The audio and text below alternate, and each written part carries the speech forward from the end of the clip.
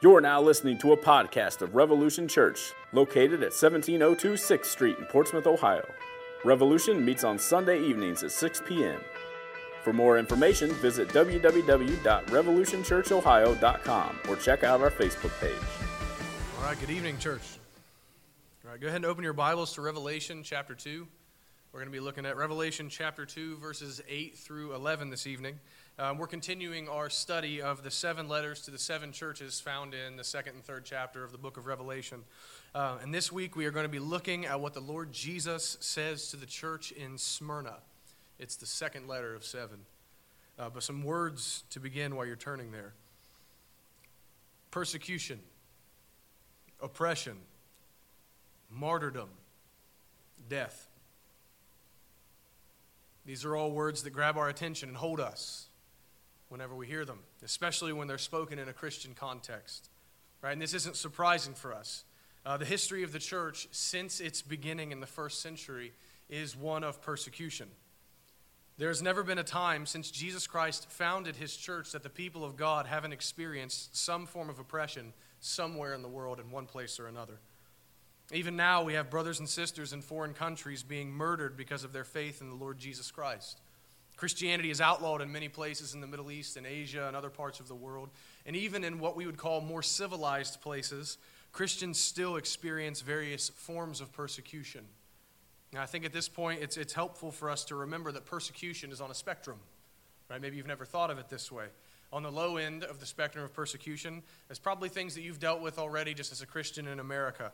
People giving you a hard time for being a Christian, right? Like maybe teasing you or giving you jabs occasionally for your faith. And on the high end of that spectrum are people being tortured and killed for their faith in Christ, what we call martyrdom. By the way, just so you know, martyrdom means to bear witness unto death, to give witness to Christ with your life. But in between those two poles, right, in between those two extremes on this spectrum of persecution, everything else fits in there, right? Every discomfort that a Christian might receive from the world because of their faith in Jesus Christ fits on that spectrum. This could be open mockery, job loss, social ostracism, being threatened in some way, familial strife, right? Like family relations are kind of weird.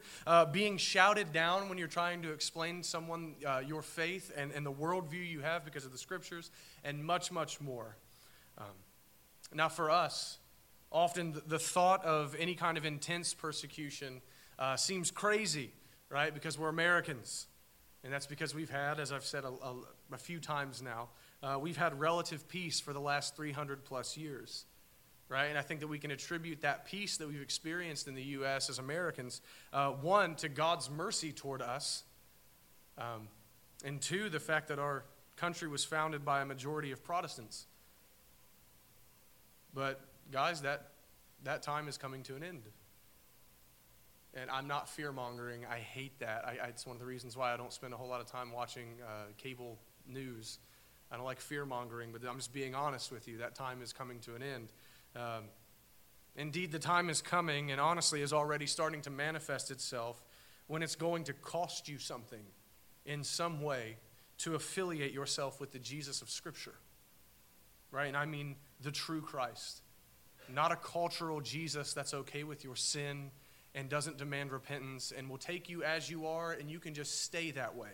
Right? Don't get me wrong, Christ will take you as you are right now, but he will not leave you the same. Right? But to affiliate with the Jesus of Scripture, not a Christ who's okay with your sin, is going to cost you something. You can see this with various lawsuits going on in all kinds of Western countries that threaten religious liberty, right? Look at some of the stuff Canada is doing to Christian schools and things like that. We can see this locally as a brother of ours is having to fight for his job because of his faith. And we can see this daily in smaller ways, even on social media and the news and just in conversations with unbelievers about our faith. Right? You can see this truth that the world hates the church. The world hates the church, and it's starting to show more and more in our culture. Now listen, I'm not naive, and you shouldn't be naive either. It's always been there, right? It's always been there. The world has always hated the church. But for us, in our experience so far, it's kind of always sat beneath the surface, but not anymore. It's starting to rise above the surface. There are many who are now calling for society at large and our government to stop tolerating those who maintain a biblical and Christian worldview and hold to faith in Jesus Christ. The belief is growing that we, as the people of God, are to be ran out, shouted down, fired, kicked from the public square, physically assaulted, and silenced unless we come in line with what the world demands us to believe. Brothers and sisters, welcome to the church. Welcome to the church. This is our heritage. This is our lot in this life as the people of God. And that's why this letter to the church in Smyrna is so incredibly encouraging and helpful to us. Smyrna is some historical context for you. Smyrna was a city in the Roman Empire that was incredibly devoted to the Roman emperor, right, to the Caesar. And the majority of this city was devoted to emperor worship, right? The Caesar claiming to be a god. They were right on board with that. They spent a lot of time worshiping the Caesar. They even had, they were one of few cities that actually had a temple completely devoted to the emperor himself. Not only that, but they also had a temple to the goddess that represented the city of Rome, right? Her name was Dea Roma. This was a place that was insanely dedicated to its nation and its ways and its emperor. The city as a whole was actually so neck deep in paganism and emperor worship that it was hard to get a job or even participate in city life unless you were willing to bow the knee to Caesar quite literally and worship him as a god. Burn incense to Caesar, declare Caesar is Lord, and renounce ties to any other one who would claim Lord. You literally had to worship the Caesar if you wanted to get a job most of the time. Those who refused to worship Caesar were considered by the people of the city of Smyrna to be unpatriotic, to be disloyal, and to be untrustworthy. And unless those people came in line with what the people of Smyrna demanded, they would be jailed and killed. And to this persecuted church in Smyrna, Jesus writes a letter of encouragement. Right? It's one of only 2 letters that Jesus has John write for him that contain no rebuke. Smyrna is a good church. It's a faithful church. There's no rebuke in this letter, only encouragement. And to this persecuted people, Jesus says a few things that are incredibly important for the people of God to remember in times of persecution. And here's basically our outline this evening. 1, Jesus is the only God. He's the sovereign one. 2, Jesus is victorious over death. 3, Jesus knows our sorrows and is not blind to them. 4, Jesus is sovereign over even our trials and persecutions. 5, those who remain faithful unto death will receive eternal life. This letter, you could look at it this way, I suppose. It's a bit of a rallying cry from King Jesus to his loyal subjects, the church, saying, hold fast. Don't give in. Don't compromise. Be faithful. I am all that matters, and I will reward my people with everlasting life. Keep the faith. So this evening, my goal, or rather what I pray for you, is that you would see a big, sovereign King Jesus who is the center of everything and who is worthy of all your affections, who is worth your undying and unyielding allegiance, and that he alone is the only one that you owe that kind of love and worship to. I want you to see that he controls whatever persecution that we endure. I want you to be encouraged by his promise of eternal life to those who remain faithful. And I want you to be strengthened by the fact that men may kill our bodies, but we will never be touched by the second death. Eternal life is ours. So with that being said, let's read our text for the evening. Revelation chapter 2, verses 8 through 11. And to the angel of the church in Smyrna write the words of the first and the last, who died and came to life. I know your tribulation and your poverty, but you are rich. And the slander of those who say that they are Jews and are not, but are a synagogue of Satan. Do not fear what you are about to suffer. Behold, the devil is about to throw some of you into prison, that you may be tested, and for 10 days you will have tribulation. Be faithful unto death, and I will give you the crown of life. He who has an ear, let him hear what the Spirit says to the churches. The one who conquers will not be hurt by the second death. This is God's word. Let's pray. Gracious God, we are in darkness and cannot receive the truth of your word without your help. So we ask that you would be merciful to us this evening and open our eyes and give us ears to hear and soften our hearts so that we would understand and believe what your word declares. Work in us by sovereign grace so that we might be changed by the power of your word. In the name of our Lord and Savior, Jesus Christ. Amen. So something that we need to know as we get into this is that in each letter's introduction, you'll see the more we go on through this series, in each letter's introduction, Jesus describes himself with a title or an attribute. Last week, he called himself the one who holds the 7 stars in his hands and walks among the 7 golden lampstands, right? He always describes himself with a title or an attribute, and the title or attribute that Jesus chooses is meant to either encourage or rebuke the church that he's addressing, right? Just hear me out. It's not meant to be glazed over. All right, sometimes I think we do that whenever we read some of the titles of Christ. This is not meant to be glazed over. It's not just meant to be understood as, well, it's just another way to say Jesus. Let's just keep going. It's more important than that. Okay, and the titles that Jesus uses for himself here in verse 8 are the first and the last, who died and came to life. So we're going to spend some time digging into these, right? And they're going to color how we read the rest of this letter. So we're really going to spend a good bit of time here. In verse 8 of Revelation chapter 2, we see Jesus says he is the first and the last. Now, this is a pretty clear reference to something that the prophet Isaiah wrote. All right, just for your information, Revelation, most quoted books are Isaiah, Daniel, and the Psalms. I was listening to a preacher preach about Revelation. He said one of the reasons why people don't understand that book is because they won't read the prophets in the Old Testament. So if you don't understand or don't pay attention to Isaiah, Daniel, and the Psalms, you're going to kind of be lost to some of the things that John references in his Revelation. But this is a pretty clear reference. I am the first and the last. It's a reference to Isaiah 44, verse 6. Here's what Isaiah writes. Thus says the Lord, thus says Yahweh, the God of Israel, the King of Israel and his Redeemer, the Lord of hosts. Here's what he says. I am the first and I am the last. Besides me, there is no God. That's what Jesus is referencing here. In no uncertain terms, in this title, the first and the last, Jesus is declaring to his people that he is the only God. Saying that he's the first and the last is to say that he is the eternal one. You'll remember from Psalm 90, from everlasting to everlasting, you are God. He is the first and the last, the eternal one. He's the one who was there in the beginning before there was anything else. We read in the Gospel of John chapter 1, Jesus is the one through whom all things were created. Not only that, but this is a declaration that Jesus is the supreme one. That everything in the universe finds its beginning and reason for existence in him. The first and the last. Jesus alone is the focal point of all things. I want you to see that. The sun rises and sets on our Lord Jesus, right? You've heard that phrase before. That's how it goes with him. He's the supreme one, right? To talk like a Puritan, we could say he is the chiefest of all beings. He is. He's the first and the last. He is the center of literally everything. That is to say, his reign as king is uncontested.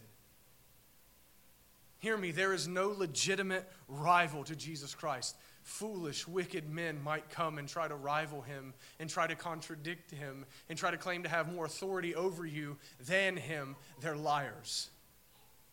No one can match this king.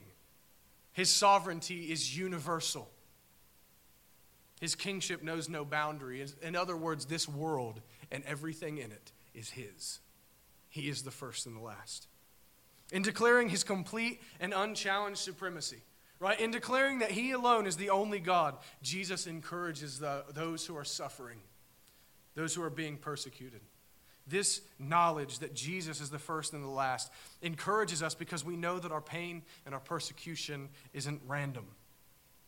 It's not happening outside of the reign of our King. It's not.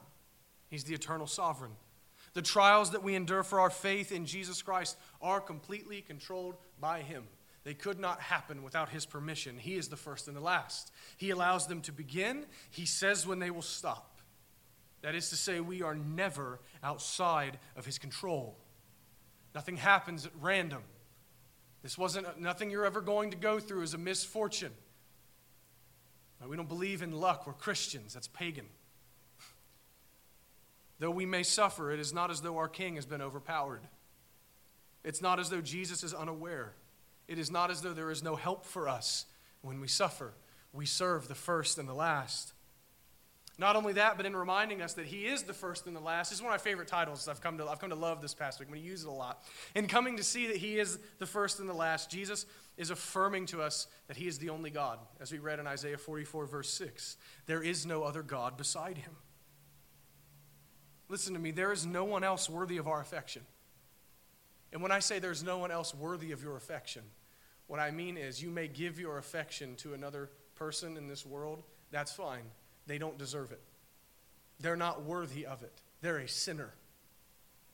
Jesus is the only one who's actually worthy of your affection. He's the only one who's actually worthy of your delight. The only one who's actually worthy of your worship. There is no other alleged God worth us giving up our lives in devotion and even death if necessary.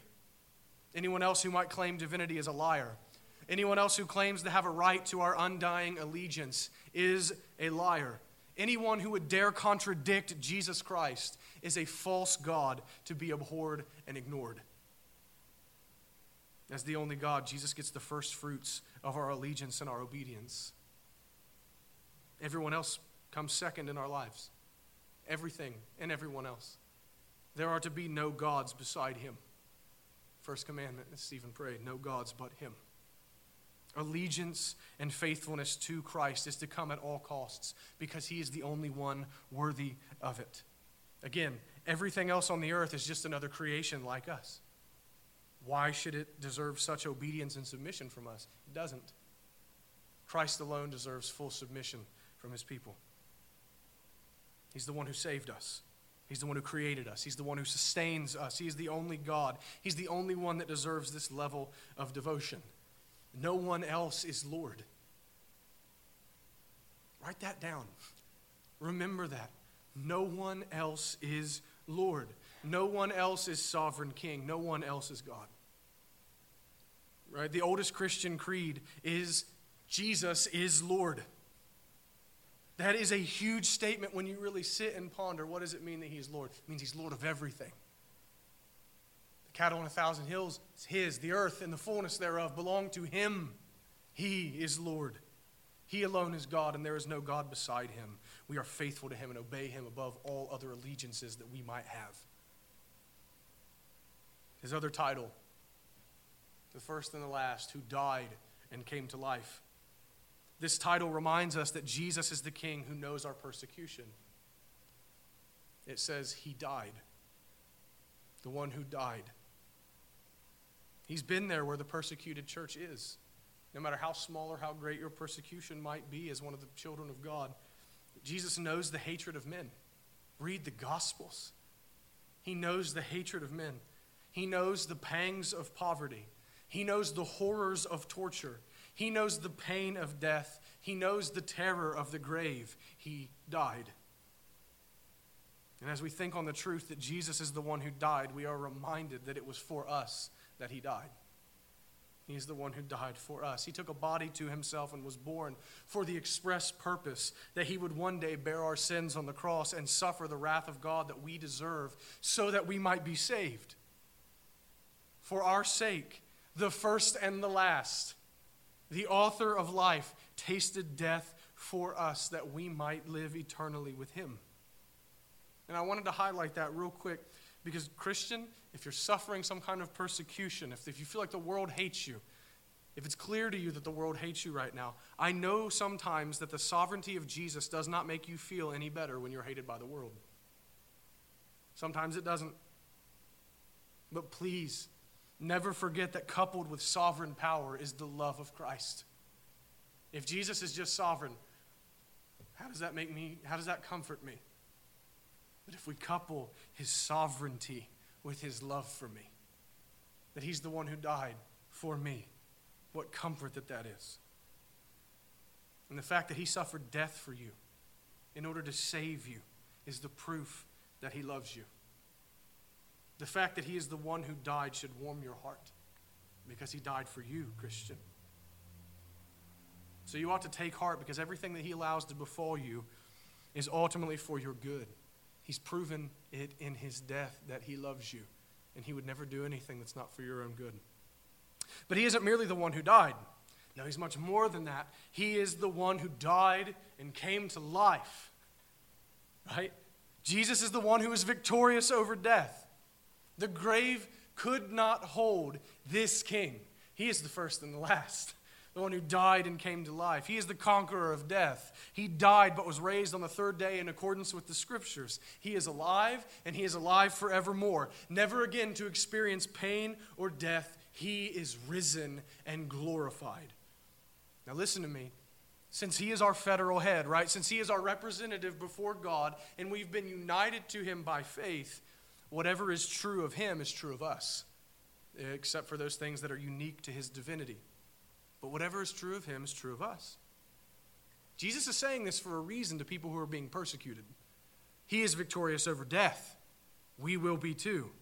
He could not remain dead. We will not either. He died and came to life. The same is true for us. His victory over sin, Satan, and death is our victory as well, since we belong to him.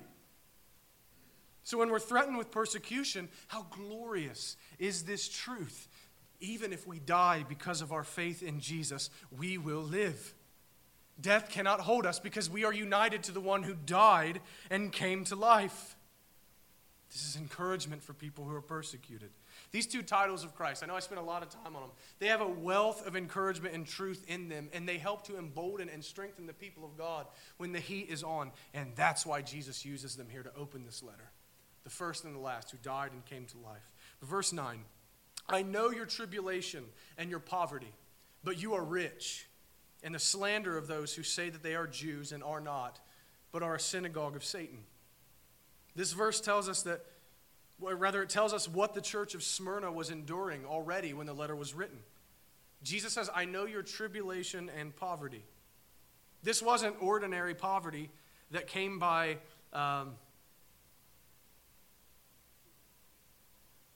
like a burned down home or some awful act of God like that. And this wasn't a poverty that came from just plain old laziness, right? It wasn't that kind of a poverty. No, this poverty came from persecution because of their faith. Right? Poverty and tribulation are coupled in this verse. We're meant to see them together. I know your tribulation and poverty. They're meant to go together. So because these Christians refused to participate, as we talked about in the introduction, they refused to participate in worship to false gods. Right? Primarily, they would not worship Caesar. Because of that, they couldn't really find work. Right? They couldn't really provide for their families. Not only that, but historically, we see some evidence that they may have been suffering robberies and looting. Right? People legit just breaking in and taking whatever they want or robbing them. And the people of Smyrna just kind of turn their heads to what's going on and turn a blind eye because they have an attitude of, who cares? It's just a Christian. It doesn't matter. We hate these people anyway. Take what you want from them. Right? So they were poor because of their persecution. And hear me out. This was real abject poverty. All right? This wasn't American poverty where you have a government phone, food stamps, and government housing. Right? It wasn't that kind of poverty. This was, I don't know when I'm going to eat again, and I don't know where I'm going to sleep tonight. Right? This was abject poverty. And it was all because of their faith in Jesus. They literally were losing everything because of their allegiance to Christ. And here's the kicker, and this is always looming, I'm sure, in the back of their minds. If they would just compromise on God's truth and abandon Christ and worship Caesar, bow the knee to their government, then this would all go away. But they refused. They refused, and they suffered for it. Not only that, but Jesus mentions that they were being slandered by Jews in the city. Right now, I'm not being anti-Semitic here. This is just historically what happened to the church. All right, he says they claim to be Jews, but they are not. Meaning that these Jews claim to be the people of God, like Jews still do to this day. But Jesus says they're not really Jews. Right? Read Romans 2. A Jew is not one who is a Jew outwardly, but one who is inwardly a Jew, one who actually worships God and knows God. Jesus says that these people aren't really God's people, these Jews in Smyrna. Right? And we know that the Jewish people ceased to be God's chosen people as a whole when they rejected Jesus as their Messiah. And salvation went out to the Gentiles, thank God. Right? That's why we're here. But Jesus says they aren't the people of God since they reject him. And instead, they've actually become a synagogue of Satan. They've actually become people of the devil. And these Jews gave evidence that they didn't belong to God by the fact that they persecuted and lied about people in the church who actually belonged to God. The Jews in Smyrna hated Christians. Seriously, in the first century, Christians were more harshly persecuted by Jews than Romans. You should know that. The Jews hated Christians, and they were quick to point them out to Roman authorities and have them arrested. That's what we see here. And Jesus says that they're slandered, right? That the Christians are slandered by the Jews, meaning that the Jews were spreading lies about them. They were probably blaming things on the Christians that the Christians didn't actually do, saying that they sought to overthrow the Roman government, and just overall trying to get people to hate the Christians. It's clear to see that these Christians suffered much for the sake of Christ and faithfulness to him. They were losing jobs. They were losing homes. They were poor. Abject poverty was their lot in life. They were being lied on. Their characters were being maligned because of their faithfulness in Christ. It's very clear to see that they suffered much for the sake of Christ and faithfulness to him. But for all that they had lost and all that they were suffering, Jesus says, but you are rich. But you are rich. They have nothing in this life, but they're rich. Right? Not in money, clothing, homes, or possessions, but they were spiritually rich in spite of their poverty.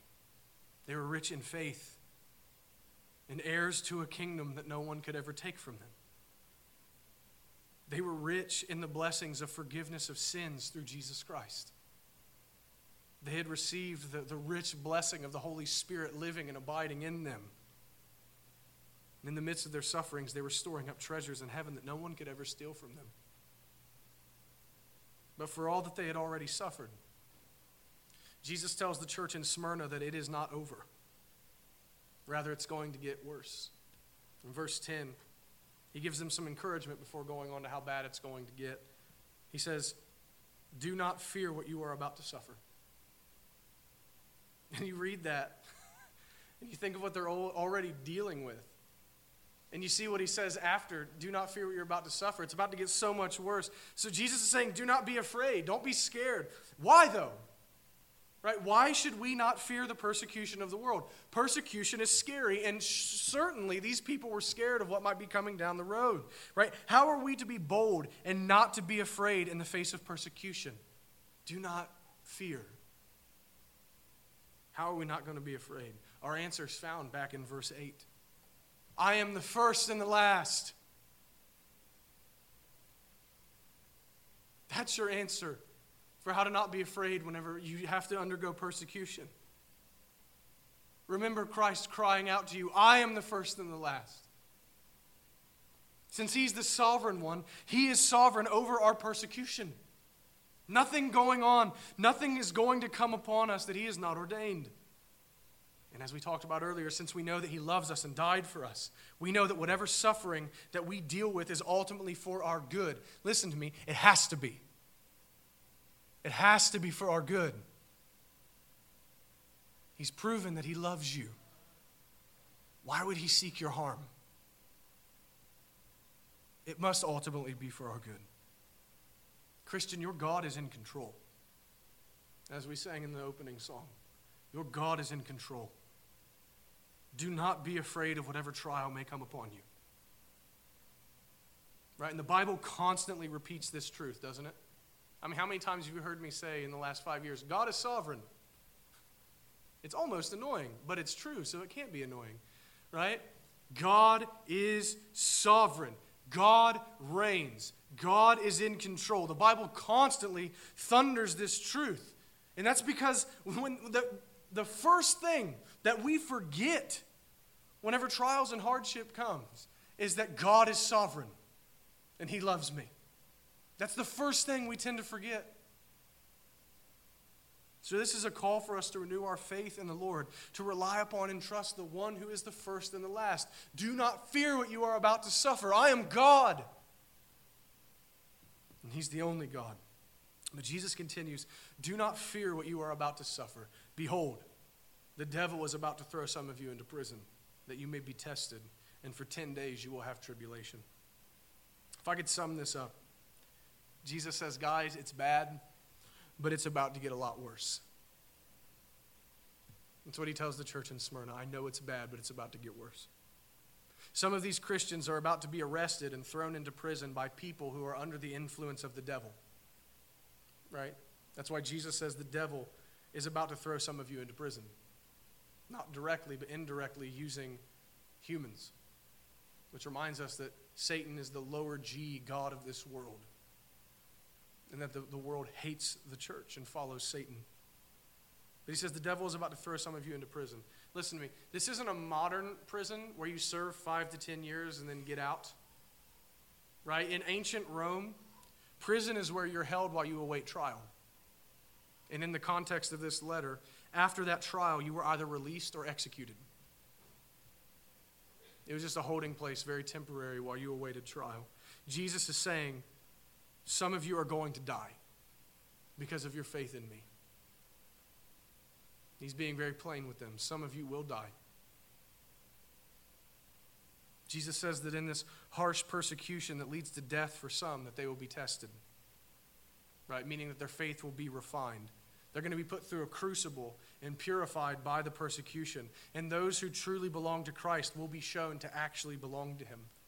Right? The faith professed by the church in Smyrna will be proven to be faith that they actually possessed. And Jesus says that this persecution will last 10 days. And that seems really strange to us, 10 days. This 10 days that Jesus talks about is probably an allusion to Daniel chapter 1, verses 12 through 15. Right? You guys will remember that story where the 4 Jewish men would not eat the king's food because it was dedicated to idols.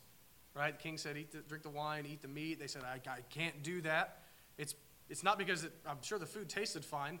It was because that food had been sacrificed to idols. Right? So what did the Jewish men do? They said, no, let's have a 10-day trial where we'll eat only vegetables and you pagans can eat whatever idolatrous food that you want to eat. In that narrative in Daniel chapter 1, the point was that the 4 Jewish men were refusing to partake in idolatry. Because in eating that meat that was sacrificed to idols, they would have been participating in the worship of that god as the pagans were around them. They said, we can't do that. We serve Yahweh. We serve the God of Israel, the only God, the living God. They refused to take part in idolatry, and instead they remained faithful to God. In the same way, the Christians in Smyrna were tempted to give worship to Caesar in order to spare their lives. They were tempted to compromise. They were tempted to idolatry and to be unfaithful to the Lord Jesus Christ. Jesus is reiterating to them, this is all a test to see the genuineness of your faith. Remember Daniel. That's what he's telling them. But this is a test of faith that will only last a short time, 10 days. Again, I don't think that's meant to be taken literally, but 10 days in comparison to eternity. It's a very short time. By the end of it, Jesus will be glorified and his people will be proven to be true. That's what he's getting at here. I hope you can see, right? Here's what I'm driving at if you can't see it, or I'm going to connect the dots for you. This is all one big battle of faithfulness to Jesus Christ. That's what this is. This life in general is one big battle of faithfulness to Jesus. The world and Satan are constantly at odds with God's people, trying to tempt us to abandon Christ in one way or another. Right? Listen, whether it be big or small, whether it be private or public, right? Whether it be in the privacy of your home or in the public square or in the workplace, the world is always calling us to abandon Christ and put something else on the throne in our hearts. That's constantly the temptation for the people of God. We're always tempted to put some idol in Christ's rightful place and bow down to it. Whether it be the opinions of men, comfort, social status, being likable, or something else, we're always tempted to put something else on the throne in our heart. But like all the people of God who came before us, like Daniel, we must remain faithful at all costs. Even if it means spilling our blood, we must remain faithful. We must not bow the knee to any false god. And listen to me, compromising God's truth with the world is bowing the knee to Caesar. Refusing to thunder the gospel forth to a dying world is compromise. It's idolatry. Compromising your morality is idolatry. And it's not even your morality, I misspoke. The morality of God and His law. To compromise that is idolatry. We must keep our unyielding allegiance to the first and the last, the one who died and came to life. So we come to Jesus' command to us in the midst of suffering in verse 10. Be faithful unto death. Be faithful unto death. When we read this, it's as if we hear the voice of Jesus crying out like a general to his soldier, hold ranks. Hold the line. Don't abandon me and go to the other side. Hold. Be faithful. This is what we do when persecution breaks over us. This is the overarching command for all of the people of God. Be faithful. Be faithful. The pagan city of Smyrna was screaming, be faithful to Caesar. And booming over their voices comes the voice of the only God saying, be faithful to me. Our culture daily beckons us to bend the knee to popular opinion, to unhitch ourselves from the Scriptures, to abandon such antiquated belief in a God, to forsake the truth of the gospel, and to embrace sin in all of its forms. And the world threatens us, do as we say.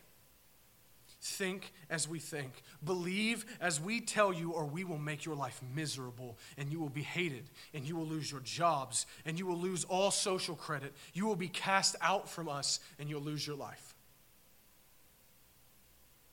But over this awful noise of the world, Jesus speaks to us in this letter saying, be faithful. Be faithful. This is a call for us to hold fast to our confession that Jesus is Lord.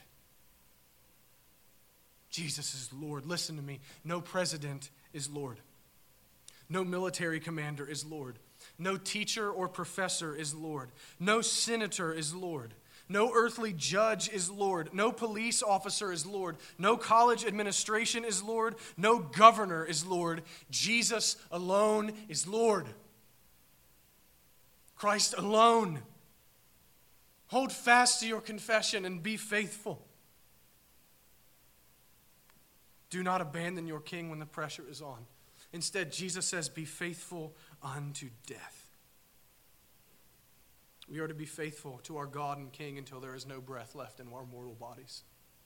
Be faithful. We will not compromise.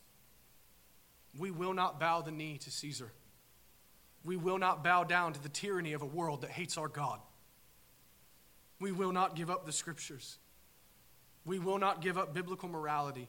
We will not stop preaching about the wrath of God coming against the unrepentant. We will not stop preaching the gospel of free grace and salvation through the person and work of Jesus Christ. And we will not stop declaring the supremacy of Christ in all things. We will, until our dying breaths, declare that Jesus is Lord. And we will do so, listen to me, we will do so not because we are contrary. Let me say it again. We're not doing it because we're jerks and just want to disagree with the world because we feel like it.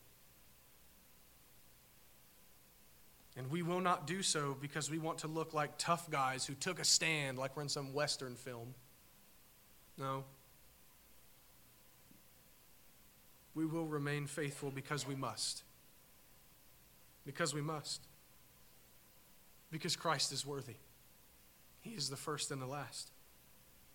Because He alone is God. Because He is the one who died for us. Because He is our Savior and our King. Because we have come to see and believe that he is the most beautiful thing in all the world, and we must have him. And we must have him above all other things, even our very lives. I must have him. He has been so good to us. He's been so kind to us. He has shown us so much grace. He has saved our souls. How could we ever abandon him?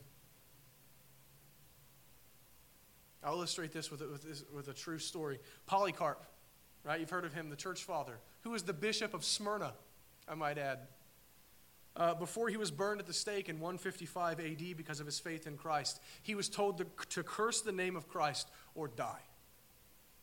His reply, 86 years have I served Christ, and he has never done me any harm. How then could I blaspheme my King who saved me? And they burned him to death. How can I blaspheme my King who died for me?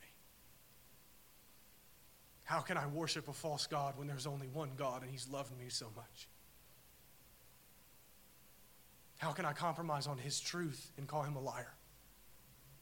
He's never done me any harm. He's only been good to us. The great love that Christ has shown us binds us to him. Does it not, Christian? Binds us to him. The great mercy that he's shown sinners like you and I. His atoning death. His perfect life in our place. His imputed righteousness given to us. The blessings that come from him. They bind us to him. How could we blaspheme our King? The fact that he has drawn us to himself keeps us faithful to him. But Christ doesn't just give us a command to be faithful. He gives us the promise of eternal reward.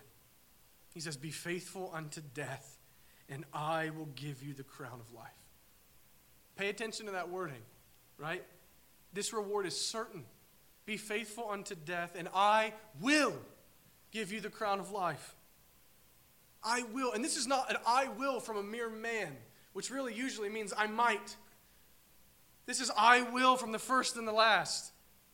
This is rock solid certainty for the believer. If we remain faithful throughout this life, if we do not abandon our King, we will receive the crown of life.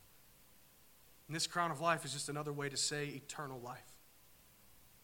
Those who give up their lives in order to follow Jesus, though they die, yet they shall live.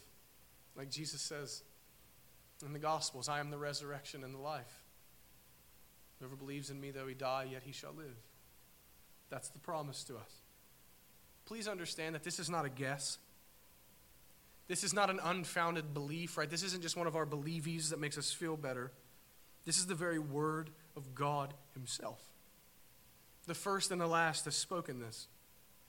Eternal life for the one who perseveres to the end is more sure than anything else in the world because God himself has promised it to his people.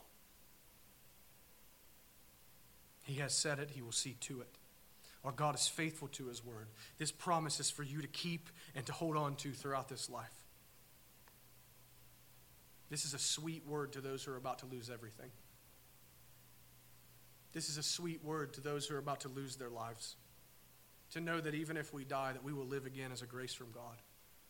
And it sustains us. It's a grace from God, this promise, to sustain us in the trial. But just think about it though. Right? The crown of life to those who persevere. Jesus is telling us, what can they really do to you? The worst thing that they can do is kill your body. And when you close your eyes in death, you open them in the life to come with a crown of everlasting reward. This is our hope. This is our hope. We don't look to the world to satisfy. We don't look for comfort here. We don't look for acceptance here. Rather, we look forward to the life to come where we will be with Christ forever. And this is the life that was purchased for us and secured by Jesus himself in his life, death, and resurrection. So, Christian, keep your eyes focused on what actually matters.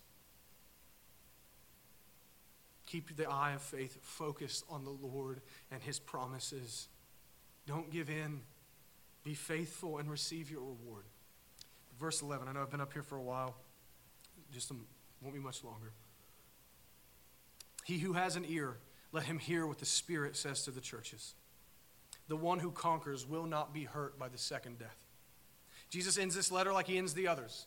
Right? He's saying, listen up. If you belong to me, listen to what I say and take heed, because this is important. The one who conquers, the one who remains faithful, who continues to trust in Christ, who does not abandon him, who is faithful unto death, such a person will not be hurt. King James says, will not be touched by the second death. This second death is the lake of fire mentioned in Revelation 20. It's the unbearable wrath of God that is to come against the unbelieving and wicked. It's the eternal destiny of all those who refuse Christ and refuse to submit to and worship him alone as the only God.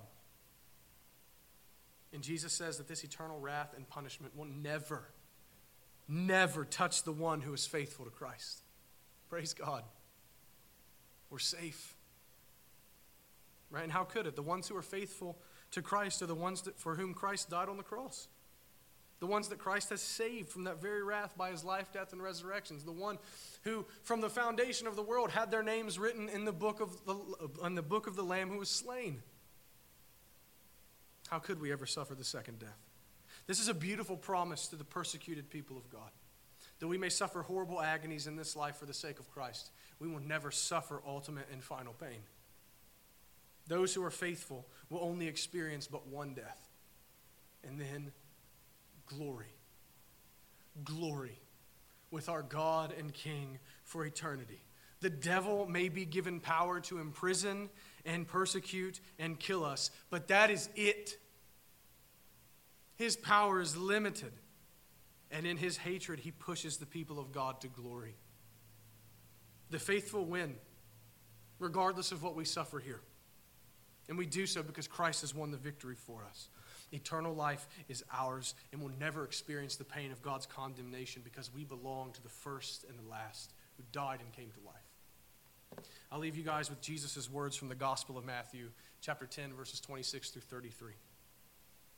So have no fear of them, for nothing is covered that will not be revealed, or hidden that will not be known. What I tell you in the dark, say in the light, and what you hear whispered, proclaim on the housetops. And do not fear those who kill the body, but cannot kill the soul.